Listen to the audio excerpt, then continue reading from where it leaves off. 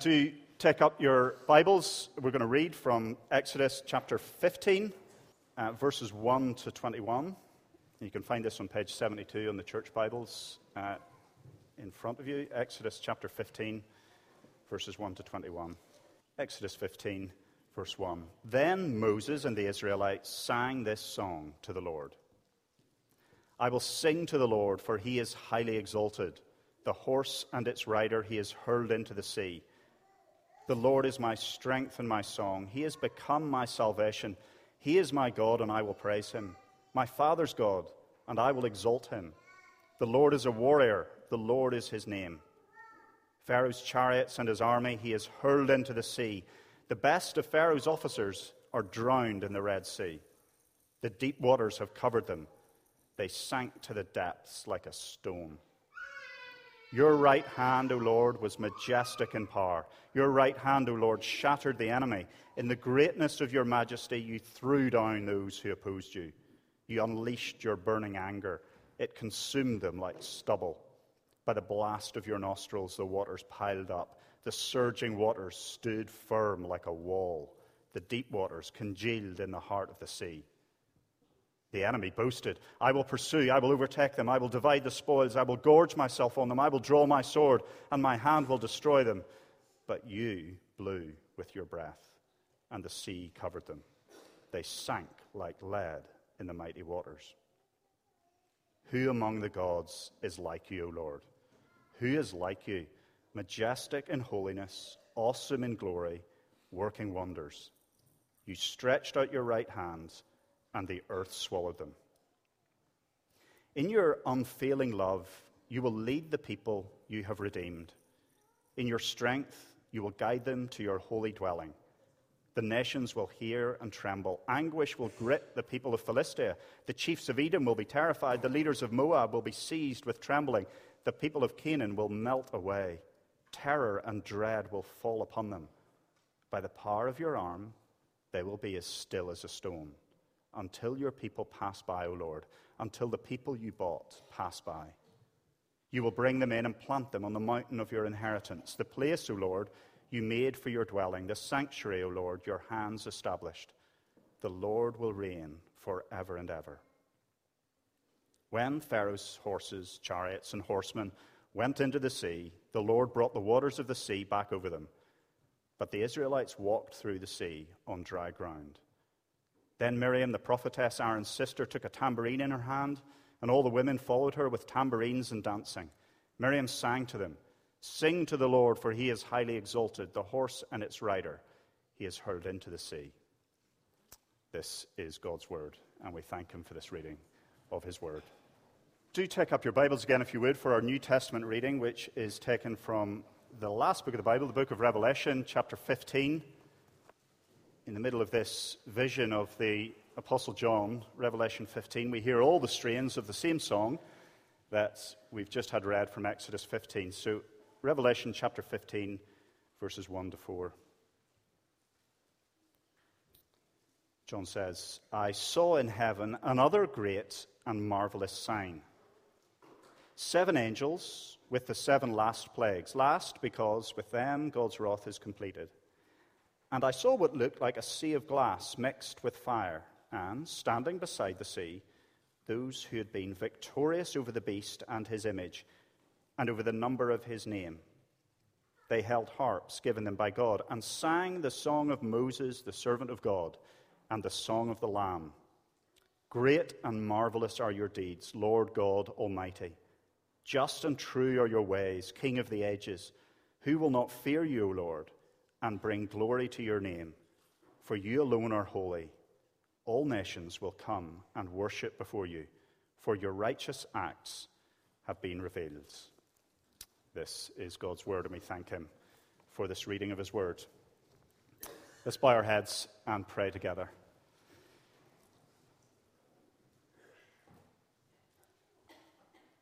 Our Father God, we thank you for how your Spirit has breathed out the scriptures of the Old and the New Testament, and we pray that you would give us ears and eyes to see and to hear and to obey, and we pray this in Jesus' name. Amen. My job this morning is to teach us the lyrics of a very old song. It's the first song recorded in Scripture. And today we're going to follow along with the words. We're going to think about the refrain, the repetition, the things that we see in this song. I want to teach us the lyrics of this very old song. But why? Why do we need to do that? Isn't it just chapter 15 of Exodus putting in song form what we had last week in story form? Can't we just move straight on to chapter 16? You know, like the person that we once met who was describing how they really enjoyed the books of J.R.R. Tolkien and these big meaty books, The Lord of the Rings, and they said, well, the only way I got through it actually was by skipping all those long, tiresome poems and all the verse bits and just sticking with the story. Can't we do the same thing? Isn't this just in poetry form what we've had in chapter 14 in prose form? Well, one clue that can't be the case came from our New Testament reading. So it came from the last book in the Bible, the book of Revelation, and it turned out that at the very end of Scripture, the song of Moses and of the Lamb there is being sung in heaven. And it has to do with the whole world. And it was a version of this song. All the strains of Exodus 15 could be heard in that song in Revelation 15. So Exodus 15, this song that was coined just after the crossing of the Red Sea, it might have been coined for a moment, but it's sung for all ages, says Revelation 15. And the deep reason why we need Exodus chapter 15 is because God uses this song. And he does this again and again with songs in Scripture. God uses this song to give us a special glimpse of who he is. Not just now, but for all time. Songs are some of his favorite moments in Scripture to reveal who he is and what it means. So God doesn't just tell us what happened at the Red Sea. He's going to tell us now, in a special way in this song, what it means and why it matters for us. And so if we come to this song, let's come expecting to see God for who he is. And as we look hard, we'll see ourselves in this song. We'll see our futures, even our far futures, all in this song. So as we come to it, it divides neatly. So verses 1 to 3, there's an introduction. Verses 19 to 21 is like a conclusion. And this is like a frame or the bookends of the song, okay? And we're going to spend most of our time in the two parts of the song itself. Verses 4 to 12 and then verses 13 to 18. But just briefly for that introduction and conclusion, that frame, it tells us something really important about this song. We could sum it up like this. It's saying, sing to the warrior Lord, for he has triumphed gloriously. If you looked up this song in the Hebrew hymnal, you'd look it up and its title would be this. You'd find it under this. Sing to the Lord, for he has triumphed gloriously. The horse and his rider he threw into the sea. That's its title. It's insipid. And you see verse 1, those are the first lines you get. This is what Miriam sang, also accompanied in verse 21. You see they're the same words. Sing to the Lord, he's triumphed gloriously. The horse and his rider, he's thrown into the sea.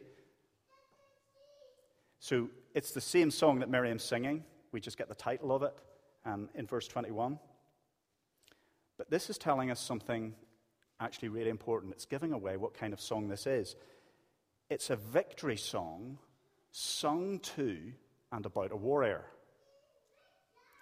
Do you remember in our Bibles after David famously beats Goliath and he comes back from the battle, he and the other Israelite commanders and also Saul, and there he's coming back, this conquering, victorious warrior, and do you remember what happens? Women come out and they meet them coming back from the battle. You can read about this in 1 Samuel 18. And there's the warriors coming back, and the women come and they sing a victory song. And remember, it was a bit controversial because they sing, Saul slain his thousands, but David has slain and struck down his 10,000s. But you see, that's what they were doing, and that's what Miriam and the other women are doing here. They're singing a song to and about a conquering warrior returning from a victorious battle. So who's the warrior? It's not Moses. It's the Lord. Verse 3, do you see it says, The Lord is a warrior. So the first thing we know after the crossing of the Red Sea in chapter 14 that we didn't know before, and that the world didn't know, the kind of word we wouldn't have used to describe the Lord, but which we must now, is that he's a warrior. We're not used to speaking in those terms, but verse 3 says the Lord is a warrior. But as we come now into the song, we discover that this is no ordinary victory, and this is no ordinary warrior. So verses 4 to 12, come with me and see that his power in victory is like no other. And the reason is because he is in himself like no other. A victory like no other reveals God, who is like no other, beyond comparison. Let's come through then to the verses. Verse 4. Pharaoh's war chariots and his army he hurled into the sea. This is a good title for the song. These are good words to put in the title because the Lord hurled the greatest ancient war machine that the ancient world knew into the sea. Pharaoh and his war machine, his chariots and their horses, his elite officers, his captains. Look at them now in slow motion as they sink in the Red Sea. The abysses covered them, verse 4. The officers, the best captains, the choice commanders, they went down into the depths like a stone, motionless and inert, passive and helpless. How did he do it? Verse 6, by your right hands. Of course, we know warriors have right hands, by the right hand of a warrior. But let's look and see. Let's look and see what this right hand's like. What does it look like? We can't see it. But what is the Lord's right hand? It is his glorious power. Or his right hand is seen in shattered enemies. It's no ordinary right hand. Verse 7, you overthrew your adversaries. Literally, you tore down the ones that were rising up against you. But how did he do it? Verse 7, by the greatness of his majesty. I understand those words. You and I understand those words. He tore down those who were rising up against him. We understand all the words in that sentence, but we've never seen someone do this and achieve a victory just by the greatness of their majesty, simply by being himself. He is a fell and fearsome warrior just by turning his character towards and against his enemies. He overthrows them by the greatness of his majesty. Okay, we're in the midst of lots of water, you can tell in this song, for understandable reasons. But now we get fire and wind, and it's the hot anger of the Lord. End of verse 7. He sent out his fury, and it consumed them like stubble. Okay, so now it's not water, but it's a fire devouring a crop, leaving only stubble. That's what the Lord's anger is like. And then we get his weapons, and we think, well, what weapons did the warrior use that we can imagine flashing, glinting in the middle of a battle, in the heat of battle? And we look, verses 8 to 10. What are his weapons? He musters his army, which are the floods. He makes them, verse 8, stand to attention. They flow in all sorts of different directions. They're boiling, but he makes them stand in a heap. They congeal the abysses in the midst of the sea. They thicken, they harden, they become a wall. Instead of flowing, they become a wall. And then, now with these waters raised up like two walls, we are told and given a little window into the inner thoughts of the enemy. Do you see? We get a little inner monologue of the proud rider of Egypt. He sees this highway to victory, and there he is in his chariot, driving on, and it's breathless. I'll pursue, I'll overtake, I'll divide the plunder, I'll get my fill of them, I'll draw my sword, my hand will destroy them. I'll do this. And then verse 10, you blew. One verb, one word, one breath, and the flood walls flood over the Egyptians and cover them. And they sink down like lead. It's slow motion, sinking, still like a stone through the mighty waters. What's happened now to all their "I'll pursue, I'll overtake, I'll plunder"? Watch them now, silence and sinking through the deep, all the way down to the gates of the dead. And then the climax of the song comes in verse 11. What do we make of this power and victory that is like no other victory? And verse 11 tells us it's like no other because it's telling us not just something that happened, but something that is, someone who is. Who is like you, O Lord, among the gods? Who is like you, majestic in holiness, awesome in glorious deeds, doing wonders? Who is like you? In other words, none is like you. You are beyond comparison. You are beyond parallel. There isn't a category in which you sit. Now, this is in Scripture. We're in the second book, and this is the first big moment where the Lord displays publicly in front of the nations and even in front of his own people when he stretches out his great arm of salvation and shows that he is in himself like no other. And if we just pause for a moment and think what verse 11 means, it means that the world in which you and I live, it's not a religious marketplace. It's not a religious marketplace. The Lord is beyond compare. The Lord, the God of Abraham, Isaac, and Jacob, the God of our fathers, the God of these scriptures, is like no other. There is not a category into which you can put him. The world is not a religious marketplace. Nor is the world like a league table, where you can think, well, this idea or this belief, it's more or it's better or it's worse than that one, and it's all relative to the other. There's a sort of comparison that you can make. The world is not a league table of beliefs and ideas. The Lord is beyond comparison. He has no parallel, and he has no competitor. So do you see that his power and victory, you see how he shatters his enemies just by being himself? Which means that our world also is not a great competition or battle whose end is in doubt. History is not some great story where we're not sure what the ending is.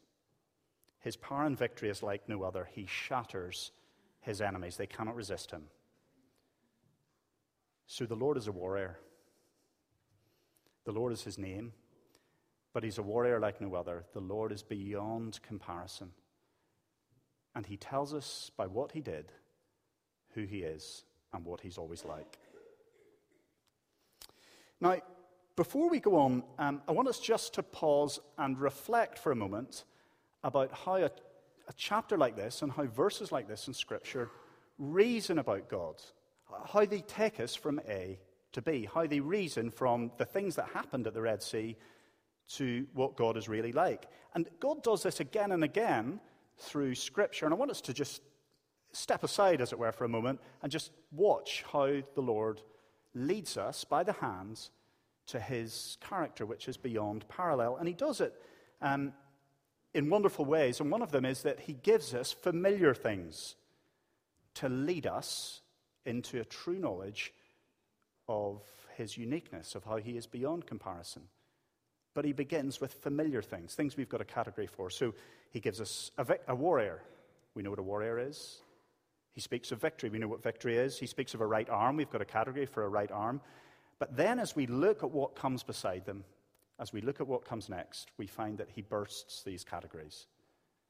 And he leads us by the hand to show us that this right arm actually is like no other we have ever come across. It's like nothing we have a parallel for.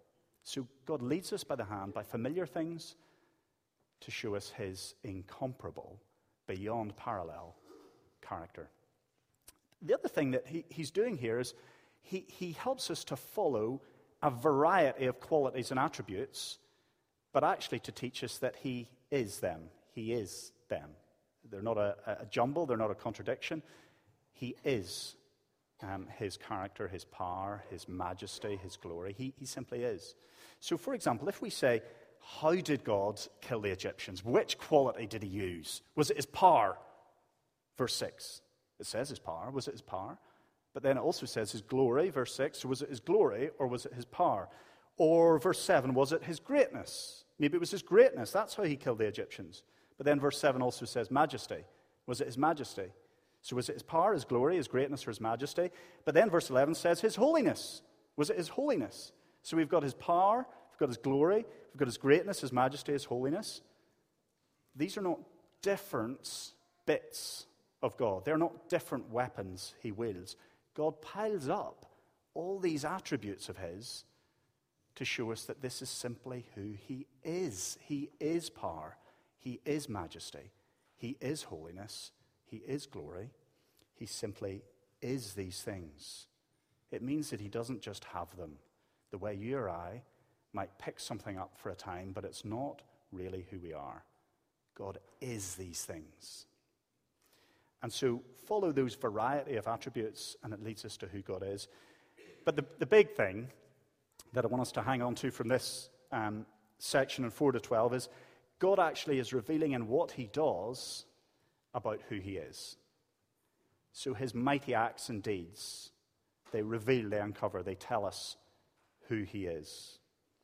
So it's not just that the Exodus and the crossing of the Red Sea was a past fact, but that it reveals who God in himself always is. Well, let's move on. Let's reflect now on verses 13 to 18, because we need to think, actually, what does this great moment, this great climax of God teaching us about himself mean for us, his people, for the church? Because in verses 4 to 12, the people of God aren't mentioned. Israel aren't really mentioned. The church isn't there. We're not mentioned at all. So what does it actually mean for us? Well, come to verses 13 to 18, where we see that all this power and victory against his enemies is actually for his people. His power and victory is like no other to guide his people to his sanctuary. I don't know if you noticed when verses 13 to 18 was being read, there was something strange and puzzling. We had been at the banks of the Red Sea, and then we ended up being taken all the way to Canaan, to the habitation in Canaan. The enemies, we were thinking, they were the Egyptians, the horse and his rider, those are Egyptians. And then we started finding in verse 14 that we were talking about Philistines in Philistia, Edomites, verse 15, Moabites, verse 15, and then the end of verse 15, all the inhabitants of Canaan. I thought we were in Egypt. The enemies were Egyptians. Now the enemies are all the nations around Canaan. Well, what's going on here is that this song, now in verses 13 to 18, tells us to look at it almost like looking through a telescope into the far future. So it brings that far future into the here and now. Even talking, if you've got a different translation in verse 13, in the past tense, you have led, you have redeemed, bringing the future right into the present. The whole journey to Canaan, the promised land, has been brought forward. As if you could look into this song and you could see the future generations pass through your eyes, pass before your eyes. Have we left the Red Sea behind? No. Verse 16, take a look at verse 16. Talking about these other nations, it says, terror and dread fall upon them because of the greatness of your arm. They are still as a stone, till your people, O Lord, pass by, till the people pass by whom you have purchased. Greatness of your arm, the same arm that the Lord outstretched to make his people pass. They are still as a stone. These nations, Moab, Philistia, the Canaanites, they're all still as a stone. But where have we last heard that? It's of the Egyptians sinking down in the waters. Same arm. Same result with the enemies. And then till your people pass by. But they're not passing through the Red Sea now. They're passing through that whole journey through the wilderness, across the River Jordan and into the land of Canaan. To sanctuary, to habitation, to the Lord's holy abode. And the point is that all the future generations are like a crossing of the Red Sea. The Lord's arm outstretched stretches all the way into their future and ours. It stretches all the way to Canaan. The dread that he causes to fall on his enemies falls on all those who stand between them and the promised land. In other words, his power to save in Exodus 14 is also his power to keep us his people, to cause us to persevere. His power to save means safe passage for all of us through the wilderness world. So let's think for just a few moments, in just three small ways, what this means for us. The first thing is that his power and victory, it is for you, his people. The beautiful thing about being in covenant with God is that this God of verses 4 to 12 tethers himself, binds himself to us for our good. All his power and victory is for us then. He makes it for us. You can see this in the way that the language suddenly changes in verse 13. Unfailing love, steadfast love. That's language between God and his people. The same power, the same strength, but it's all to guide his people safely. The warrior image has changed to that of a shepherd, leading his people to safe pasture. The warrior is a shepherd, but it's the same God. And what is the point is that he guides us to safety. He shows us his steadfast love. He bestows it on us. He gives us safe passage by being a fierce and fell warrior to his enemies. Like a good father, okay, who will fight to protect his children, or like a good shepherd who will fight a fierce lion and be a warrior to that lion in order to give his sheep safe pasture. So the Lord says here that all his power and victory is in order to guide his people to safe sanctuary. His power and victory is not raw power out there. It is at the disposal of his people. It is for us.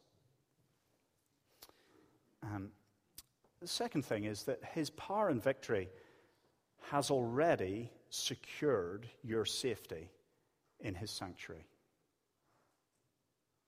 That the Lord has brought the future right into the present on the banks of the Red Sea, so that before they set off, and we'll see that there's all sorts of false starts as they set off into the wilderness, all sorts of failings of God's people, but before they set off, the Lord has already told them and us how the story goes. It ends with safe sanctuary, in victory. What do the people do in verses 13 to 18? What do they do? Nothing. They're passive. They pass by, they pass over. The Lord's power in victory secures their safety in his sanctuary. So I don't know what fixed point in the future your anxious thoughts light on.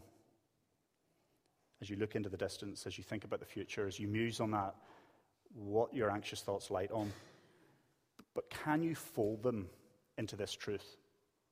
Can you take them captive and see that actually here, the Lord says to us that his mighty arm stretches ahead of you and your fears. His mighty arm reaches all the way into your future, even your far future. And he says, my power and victory has already guaranteed your safety and your sanctuary in the new heavens and the new earth, in rich pasture, in safety with God and his people. So before they set out into the wilderness, the church in the wilderness in Exodus could look into this song and they could see their end was already secure. And the same is true of us. The church in a wilderness world and passing through to the new heavens and the new earth, led on and guided by God. We can look into this song and we can see that our end is already secure and safe. Finally then, one more thing to see in verses 13 to 18. His power and victory, it's not just power for his people. It's not just saying that our end is secure and already safe. But his power and victory means that all the nations must fear him. If you wanted to say what's in common with all these nations and what happens to them in verses 14 and 15, it's that they're all quaking. It's all palpable. They're shaking, they're quivering, they're trembling, they're melting away. They're still as a stone. They're under a great dread and fear. After the Exodus, the crossing of the Red Sea, it became famous all through, up into the northern counties, amongst the Canaanites. This victory, the crossing of the Red Sea, became famous. So much so that when the spies went into Jericho, do you remember Rahab, the prostitute, met them? And what did she say? She said, "The fear of you has fallen upon us." All the inhabitants melt away. Same word, they melt away. Because we've heard how the Lord dried up the water of the Red Sea before you when you came out of Egypt, and our hearts melted before you. Because this God, he is God in the heavens above and on the earth beneath. In other words, exactly what God says in this song happened to those Canaanites in Jericho. But what did Rahab do? Rahab the Canaanite, she swapped sides.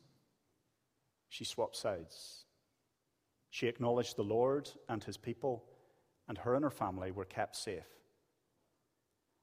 And it was kind of like a first single fruit falling from a tree. But it shows us that God's purpose was always that the nations would come and worship. We see particularly the fierce dread and the fear that falls on them. But we also see in people like Rahab that actually that fear is also going to turn to the fear of worship. And we saw that right at the end of Revelation 15, that song of Moses and the Lamb. All the nations must worship you. Who would not fear you, given who you are, O Lord? God's great purpose is that the nations will fear him and glorify his name. And so in this song in Exodus 15, we see not only our future, but we see the future of our world and of our nations. And it is that all nations will come and worship the Lord because he is beyond compare, for his righteous acts have been revealed. Let's bow our heads and pray.